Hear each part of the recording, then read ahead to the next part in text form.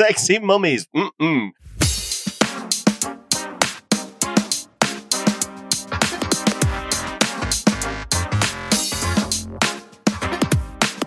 Hello, and welcome to another episode of Groovy Movies. My name is Lily Austin. And my name's James Brailsford. Hello. How are you doing, James? Well, not too great. I was thinking about this. I'm a bit under the weather, and I was thinking, objectively, I've had a bit of a cold, but subjectively, I've been dying. I think. Sorry, I didn't mean to laugh at that. That's terrible to hear. I think it's the classic case of man flu I've had. So I'm doing all right, but I can't think straight. What is reality? So I'm in a perfect position to record an episode of Groovy Movies. So yeah, we did buckle up, listeners. It's going to be a bumpy ride. Yeah, we did have another episode planned. I posted about it on our Instagram page. We're going to do an episode about fashion and film. But we've decided to push it back a week. This was James' idea because he was like, I just need to watch some comforting films. I need to be hugged in a cinematic duvet. My brain, don't make me do proper thinking. Don't make me do proper thing. Let me just talk about films that make me feel all warm and fuzzy or kind of soothe my brain box. Because, thinking's a bit hard right now. Yeah. So, apologies, listeners, that we are recording and therefore we're going to be releasing this episode a tiny bit late. Sorry. But hopefully it will be worth it. You'll enjoy us talking about the films that make us feel comforted. Provide us a bit of comfort. Yeah. I guess most things can provide us comfort, like this comfort food, comfort clothing, and, a film that you put on just to kind of soothe the brain, soothe the mind. Yeah. What do you think? When do you most need a comforting film? Is it at times like this when you're feeling poorly or? Yeah, when I'm feeling poorly or when I'm feeling stressed or when I'm feeling down. There's certain films you're going to put on because, me, I like my arty French films at times, but they aren't comfort films. They aren't going to soothe my brain. The first films that come to mind when I was thinking of comfort films are films from my childhood, and yes. the thing is, there's no, I'm also trying to think, because this is Groovy Movies, we try and, I think, uncover perhaps hidden gems and all that kind of stuff. So I don't have any rarities or cult classics, really. They're kind of on the nail. So it's a lot of, what I would say the end of the golden era of Hollywood, which is 80s films. So we're talking Spielberg and Lucas, Star Wars and Indiana Jones and the Temple of Doom. They even just saying those names immediately, I'm like, Me too. Nostalgia. You saying Star Wars just made this warm fuzzy feeling erupted in my heart. You're right. It's definitely childhood. Nostalgia is such an important part of films being comforting. And also, he based it on classic mythological archetypes, so it kind of has the feeling of a fairy story. You've got wizards, you've got very clear good versus evil. The bad guys are in black, the good guys wear white. It's, anybody can lock on to what this film is trying to say. It's the combination of the film that you watch repeatedly as a child and also the escapism of another world being shown. Yeah, and when I want to be comforted, I want to be out of my own head. I don't want to be in this foggy brain fog. I'm dying. Everything's awful. I want to be in a galaxy far, far away. Yeah, no, I hear you. And that's why for me on my list, I have The Mummy. The Mummy. Oh, the Brendan Fraser. Rachel Weisz vehicle, directed by Stephen Sommers and Rob Cohen. And this is a film that, I came to it in a kind of roundabout way because I didn't see it before seeing The Mummy Returns, which I saw because I went to, the year it was released, I went to America with my mum and we went to Universal Studios in Hollywood and they had a Mummy Returns walk through experience. When you're not sat in a ride, but you walk through and then things jump out at you. Yeah. Oh my God, it was the most traumatizing time of my life. I literally I blanked out. I don't remember what happened. All I remember is squeezing my mum's hand so tight that she literally, it was damaged afterwards. God. And she had to say to all the actors towards the end, she's very scared. She's very scared. And they would like back Oh my God, away. she was apologizing to the immersive performers. Well, sort of just saying to them, like, please don't jump out at her because she's already utterly terrified. It was so scary. But weirdly, despite that, it then made me want to watch The Mummy Returns. Watch the film. Amazing. Which I did. And then after that, I watched The Mummy. And I mean, they're both fantastic, but The Mummy is the superior film. And I watched it again not that long ago, like a few months ago. And it is just the nostalgia thing. And like children, I feel like children are obsessed with Egypt. There's something about the world of Egypt, which is so fab. And I think the escapism of going into that world where you've got these like sexy mummies. Sexy mummies. I don't want to say that. That's what I'm here for. Don't sexualize mummies. Don't objectify them, Lily. They've been undead for thousands of years. I didn't watch The Mummy until I went to film school. So I was like 25, 26 when I first watched The Mummy. And I loved it. I thought it was an absolute classic. I think it's like, even though it's a decade later or maybe 15 years later than Indiana Jones, it's completely, it's in that sphere, the kind of... Oh yeah, totally. It's totally...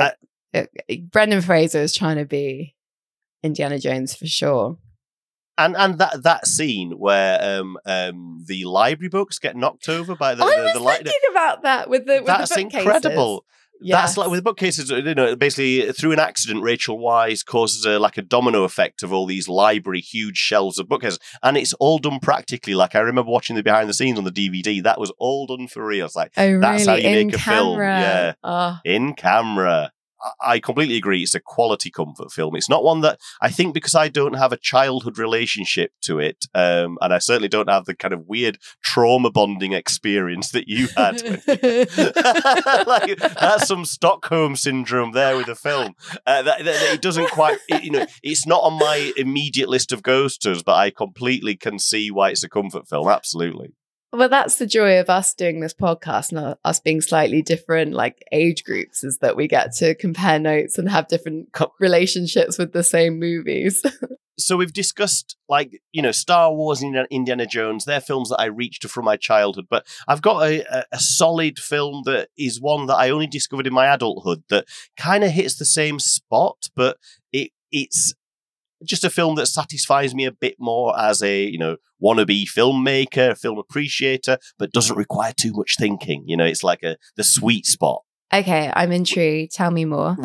Which is The Fall by a director called Tarsem, not to be confused with everybody. Don't go thinking it's that BBC drama that's about like some serial killer. I love that show. Great, yeah. But not a comfort watch. No.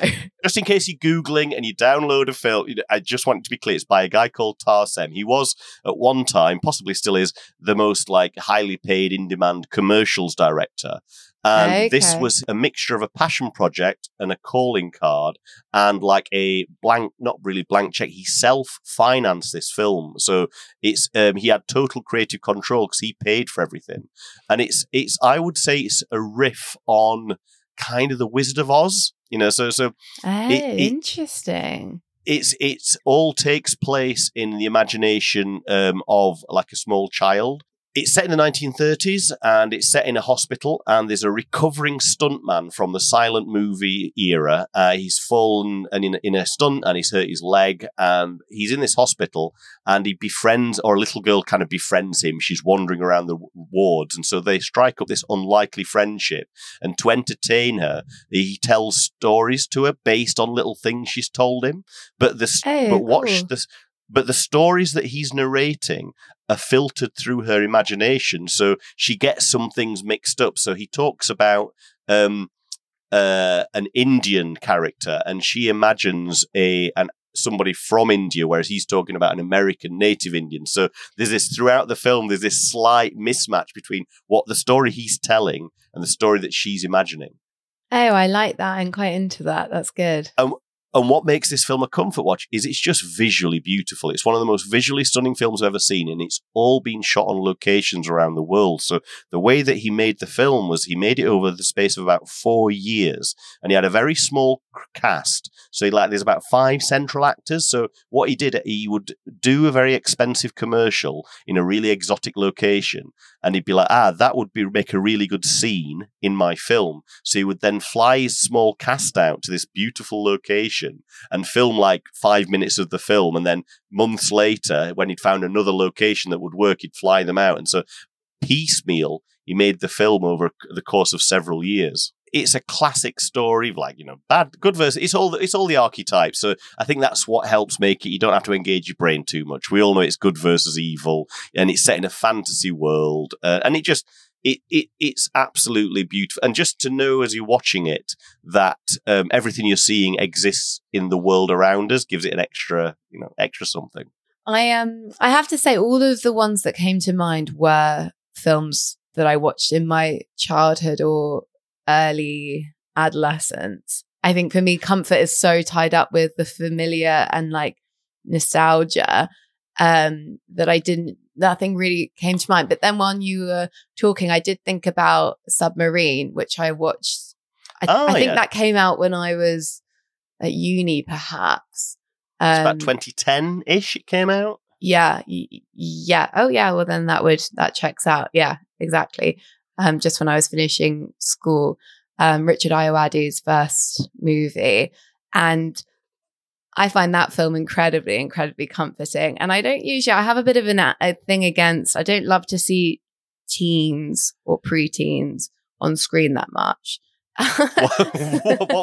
What's your issue with teens/preteens on screen, Lily? I'm surprised I've never confessed this before on the podcast. Have we not talked about this? We've got some new insights into our both our psyches so far. Please. I know. I mean, it's not at all a hard and fast rule. But in general, it has to be really, really well made for me to care, because I just don't care about teenagers' lives. Like I'm not a teenager anymore, and so like I was into it when I was that age, but now I'm like, I just don't care. I don't care. So Hunger Games is not for you then? Oh God, no, absolutely not. But it's more like that. At least is like action-y fantasy. Like there's other stuff going on. It's more that I don't want to see teenagers falling in love and having dramas at school. Like I don't want to see anything at school. Get me away from that. Like, okay. I think perhaps because I didn't love school. School was very much like I just got to get through it and then I can live my life. It's like survival mode. Yeah, exactly. So I don't really care to be taken back to it. But this film is so beautifully, just the way the characterization is so good. But I think what really makes it comforting for me, and that was something I noticed with the list that I compiled for this episode, was that the soundtrack is amazing on it. And it was Alex Turner from the Arctic Monkeys did the soundtrack for the film, and it's just gorgy and works so beautifully with the way that the film is filmed. That there's a beautiful marrying of those two things. And I think for me, a lot of the films that come to mind when I think of comfort films are ones with really banging soundtracks. Oh, really? Yeah, for me, that is such an important part of the escapism, is being submerged in a world where I love the way it looks and I love the way it sounds. I can completely relate to that. I guess my choice. Actually, I've got one coming up that does have more real world music. So you got the orchestral music of, we all agree Star Wars and John Williams' scores are beautiful, but we're talking about so Alex Turner's, I haven't watched Submarine in a while. So Alex Turner's, is it like score, or is it like songs, or a bit of both? It's both. There's definitely instrumental, but then he sings a lot in it as well. Like it's a mix of the two. He kind of had a little bit of a French New Wave / Wes Anderson vibe that I loved about it. Exactly, because I feel like you could have related to the main character, because he's very into the French New Wave vibes. I've watched it many times. I don't actually think it counts as an out-and-out comfort film, because there is this melancholy to it, which I find very, very touching and engaging. But actually, I can't be in my downest mood for it. And this is an important part of a comfort film, is we can't have it can't get too heavy. It can't really get too heavy. Yes, exactly. But I'm saying this, and like my the third film I've got for you, I'm contradicting myself. But anyway, a question I've got for you, Lily, because when I threw this out as a topic to discuss, I thought, well, because I wouldn't like to speak on your behalf, but I imagine that a comfort TV show for you may be Sex and the City. I imagine you could put that on, but because this is groovy movies, not groovy TV. What about the first because I know the second Sex and the City film. I haven't seen it, but I know that's not going to get a comfort movie. But what about the first one, or is that still no? Look, Sex and the City actually for me isn't. It's not really a comfort show in a way. It's sort of more just in my DNA kind of vibes. Like, okay, it's always a bit like it's always a bit like there. Doctor Who for me. Doctor Who's like, I wouldn't go to Doctor Who for a comfort watch, kind of, but yeah, I got it. It's I mean, whenever I'm like trying to think of pictures to post on our Instagram to with this episode, I posted some stills from films to invoke the sense that you weren't very well and we were going to do this episode. And the first thing that always comes to mind whenever I'm posting is a scene from Sex and the City. Like, it was I immediately thought of Samantha when she was ill with a cold, and that would have been the perfect thing to post. And it took me a lot longer to think of what I could do that was a film related. So I think just my brain is always, when it's in like screensaver mode, I'm just always on Sex and the City. So it's actually, it's not so much a comfort as just a perpetual state of being. Like, I'm so, unfortunately, that show is so much a part of me. And as problematic as it is, but the TV show is so profoundly different to the films.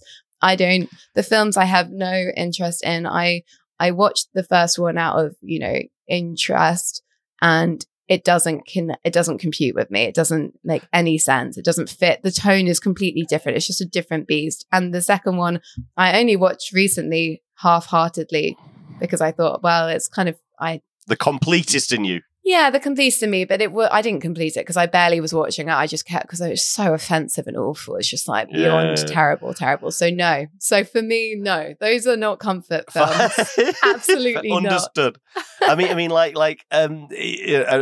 my connection with Sex and the City. I think I've told you this a few times, but I think here's as good a point to put it out there in the open was when I went to film school in 2001, in the very first week before we all knew each other, as like a warm-up exercise for all the students to kind of get to know a little bit about each other. The tutor said, right, want each of you to go around in turn, introduce yourself to the rest of the class and say what your name is and say your favorite TV show of all time. And I sat there and I was like, I was about halfway around. It would have been halfway around. Like, there were about 5 people in front of me. And I thought, shit, I can't say Doctor Who because that's seriously uncool at film school, right? I'm trying to position myself as the arty French film kind of guy, right? With a populist twist. And I thought, so I can't say Doctor Who. This is my mind racing, and everyone else was saying. I remember they were saying Sopranos. I think, shit, I haven't seen Sopranos, so I can't say Sopranos because I haven't seen it. And I was like, okay, The Prisoner is like my second best, but that's from the 60s.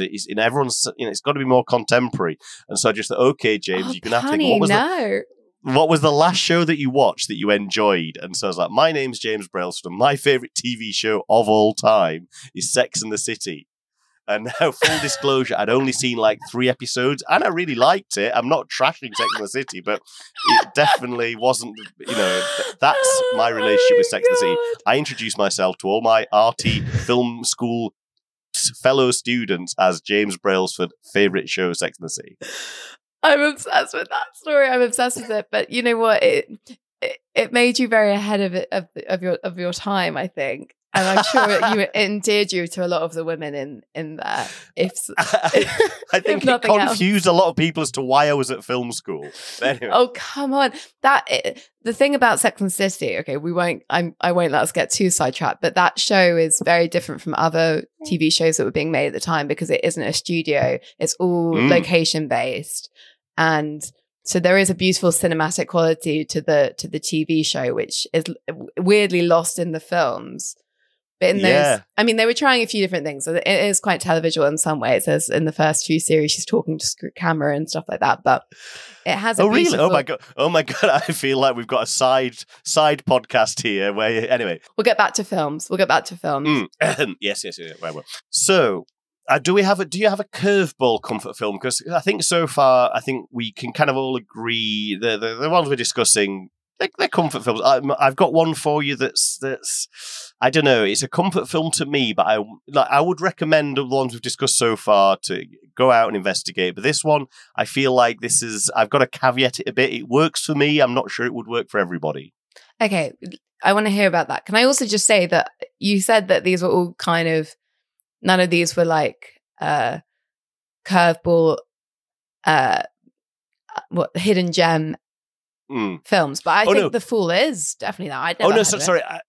I meant I meant the ones from my childhood, like the sure, like, okay, yeah. What kid is like just smoking a cigar, going, "Oh, didn't you just love Citizen Kane?" Like, I mean, I remember the first time I watched a real arty film was a Peter Greenaway at 13, but I was a teenager by then. But oh no, I think that's pretty good. That's still pretty young. Yeah, that's what kickstarted me off into investigating the world of like French films and other stuff out there. But thanks for giving me a break for being a kid who was into Star Wars rather than French films. Yeah. Well, quite right. It would be psychotic if you were a kid into French films. I'd be very worried about you. So, like, that's absolutely correct. Phew, I've got a pass. Absolutely. So tell me about your curveball.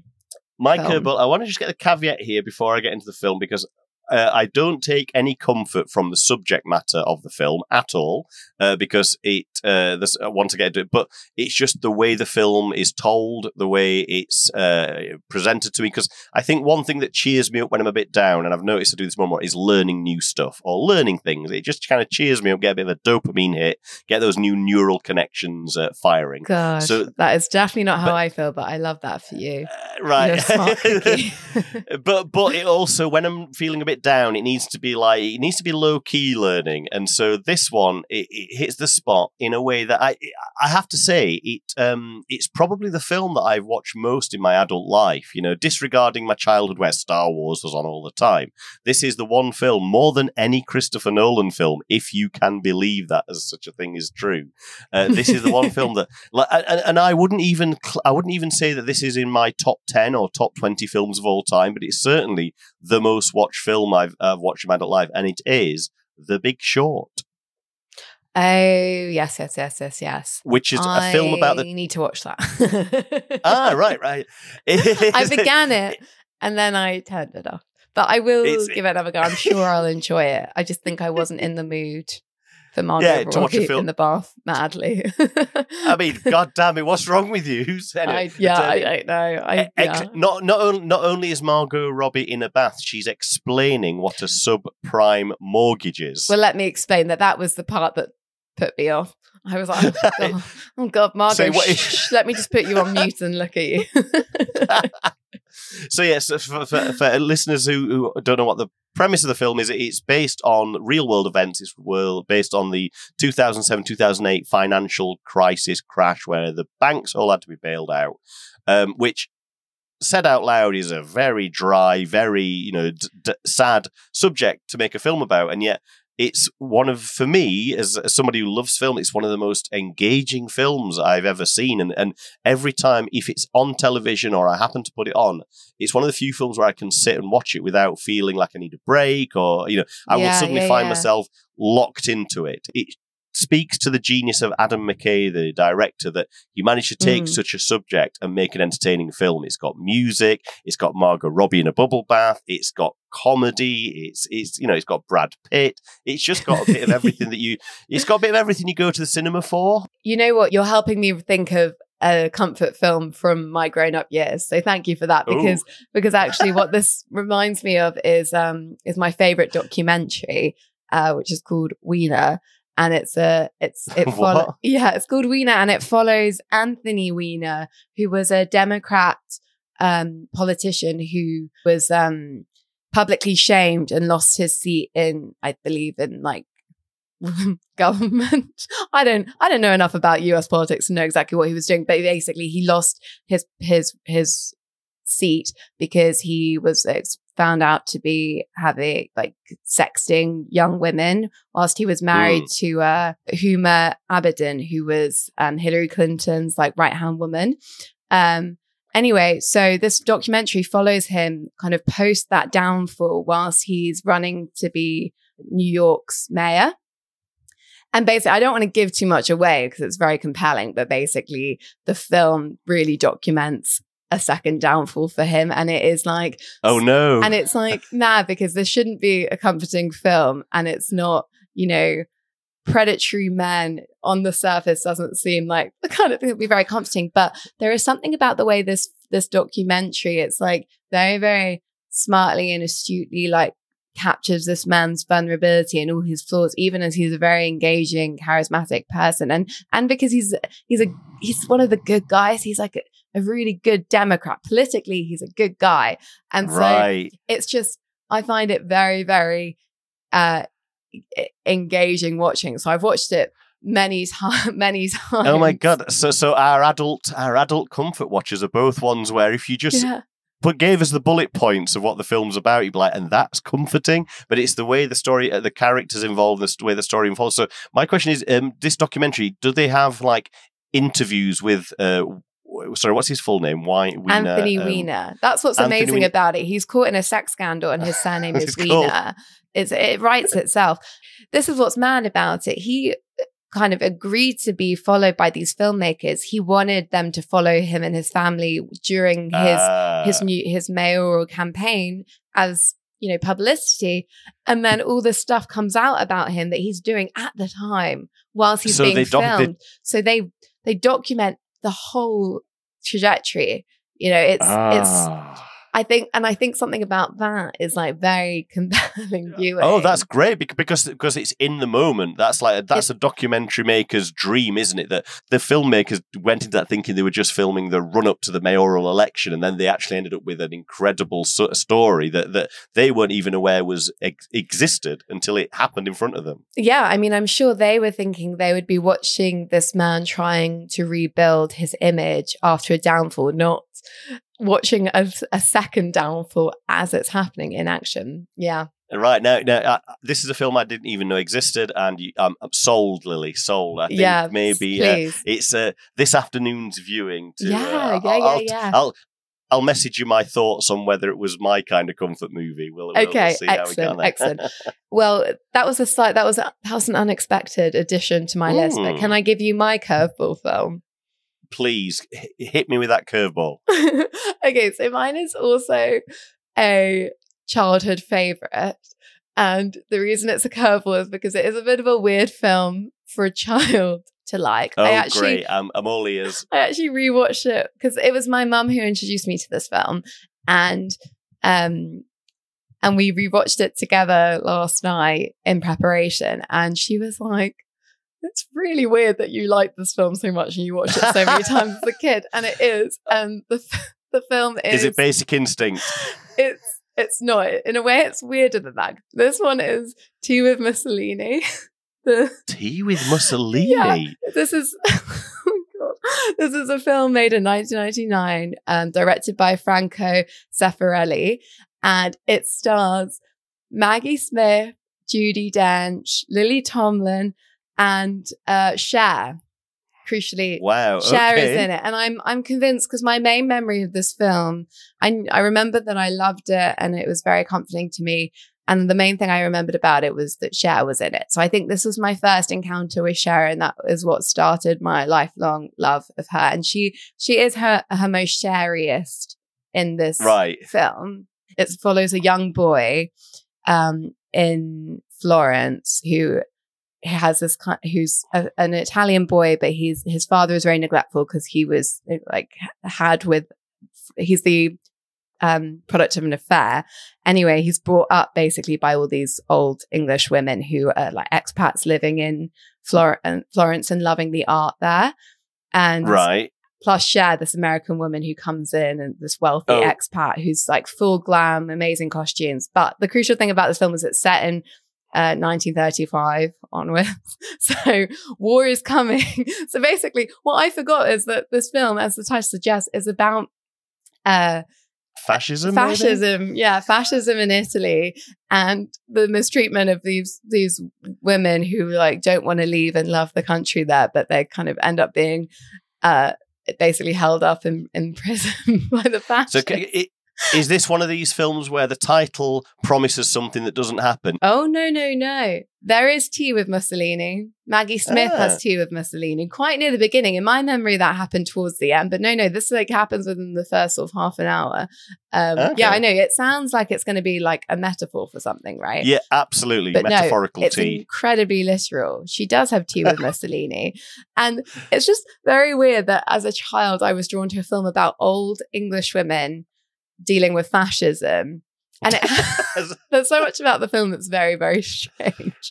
But I think I can't quite explain to you what is comforting about it for me. But I think I do like a historical film, and the world wars are kind of, I don't know, it's almost like in my bones to be like interested in them, because we're so sort of similarly with the Mummy. Like these are the moments in history we were taught as young children. So I don't know if it's something about that. But honestly, I think it's mainly just Cher. I've heard of the film, but I didn't know much about it whatsoever. Okay. It's honestly the oddest film. I don't even know if I want to recommend it to you, James, because I just don't know if it will speak to you. But I'll stick with the Anthony Weiner documentary, I think. Yeah. Like I say, my recommendation for you would certainly be The Fall. Yes. You've clearly given The Big Short a try, but definitely The Fall. I'm going to rewatch The Big Short. I need to properly give it a good go. Yeah, give it a whirl. I want to just quickly mention my other the ones that came to mind that I haven't mentioned before, because the film that is my ultimate comfort film, and I kind of touched on it in terms of like great soundtracks, is Juno, the 2007 film directed by Jason Reitman. Have you seen it?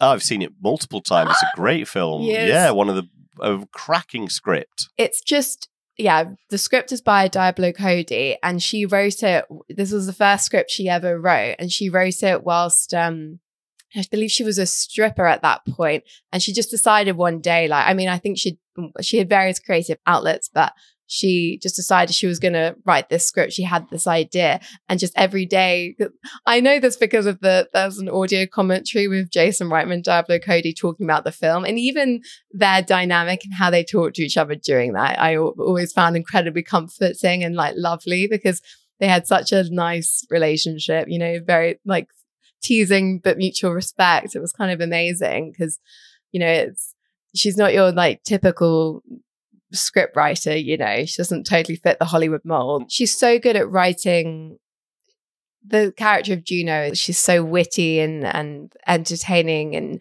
I just want to be in her world, the world that they build around her.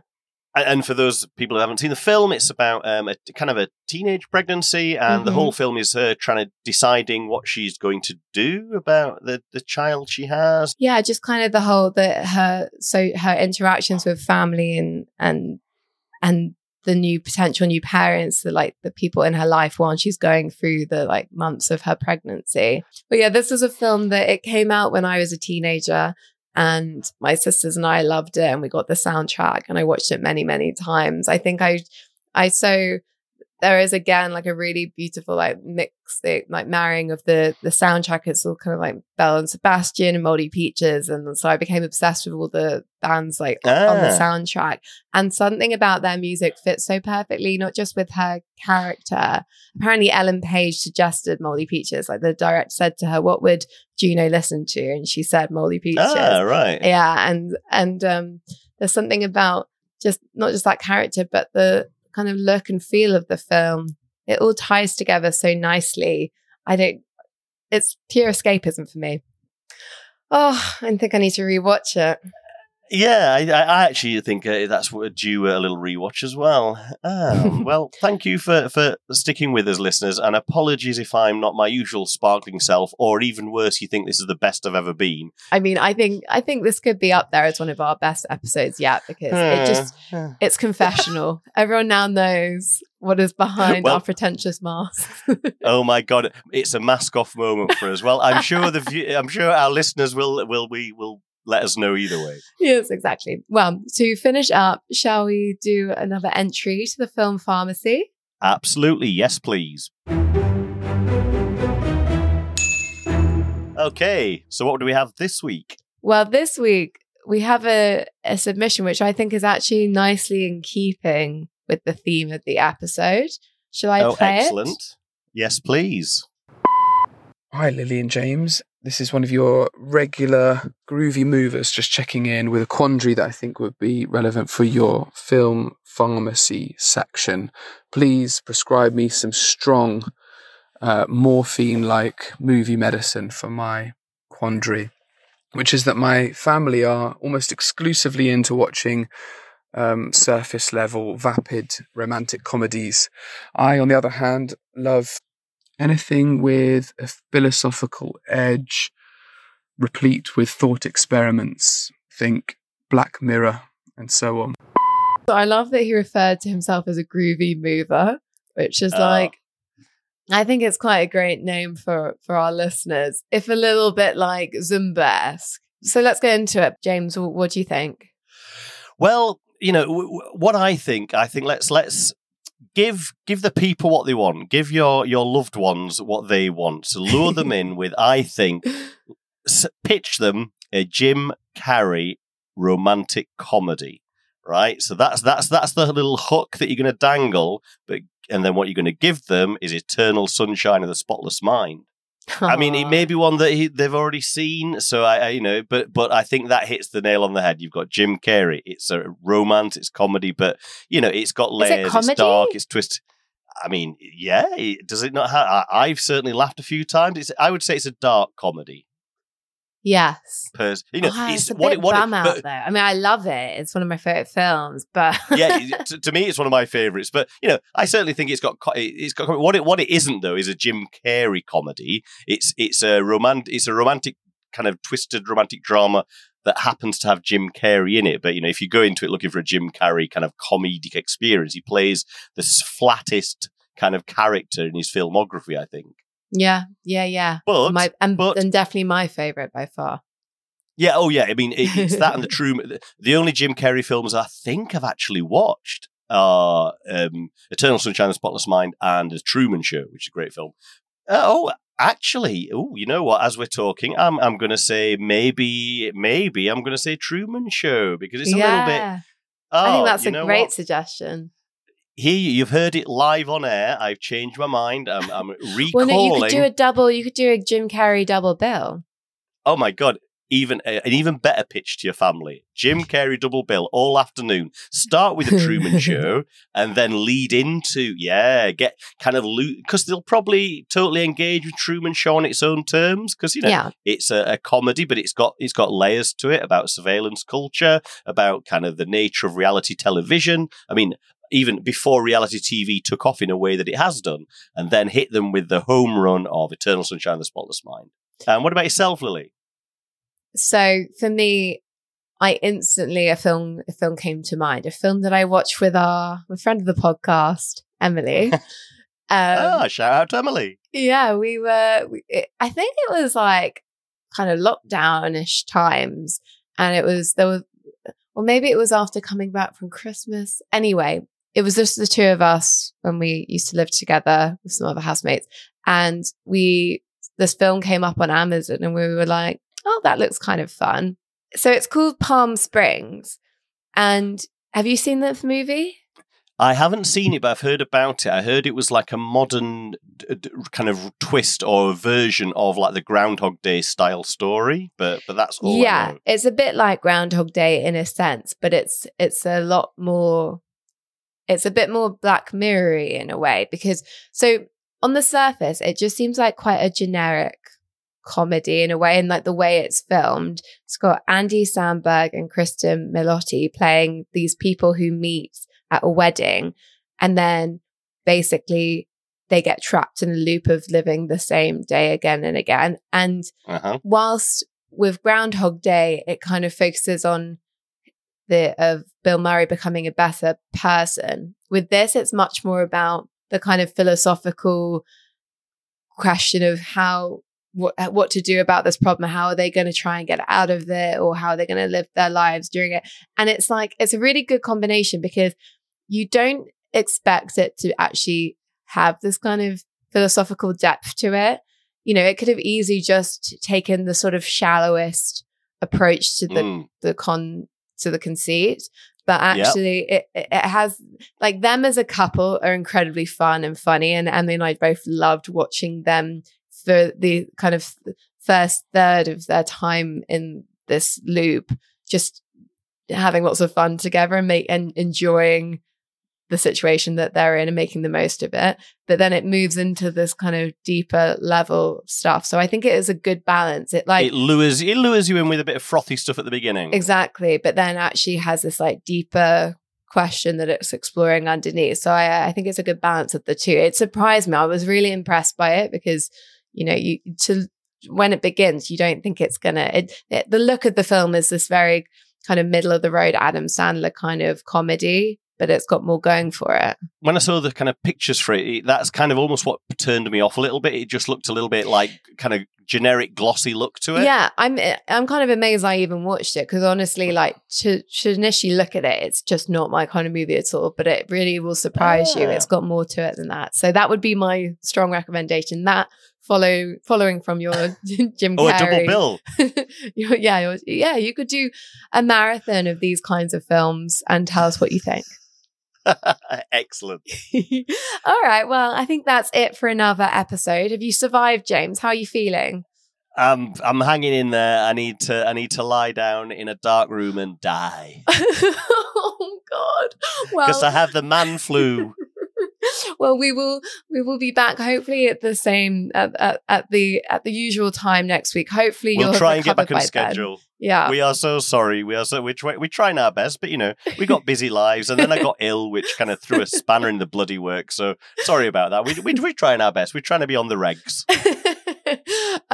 But if you can forgive us that, please do like, follow, and subscribe. Send us a review. It really helps other people find us if you review the podcast. Please just take a couple of minutes. We would absolutely love a review on Apple Podcasts. That would be great. Thank you. And we will see you next time. See you next time. Bye. Bye. Follow us on Instagram at Groovy Movies Pod or email us groovymoviespod@gmail.com. Groovy Movies was produced and edited by Millie Austin. Music and sound by James Brailsford. Our logo was designed by Abby Jo Sheldon. For references and more information about the films discussed, check out the show notes.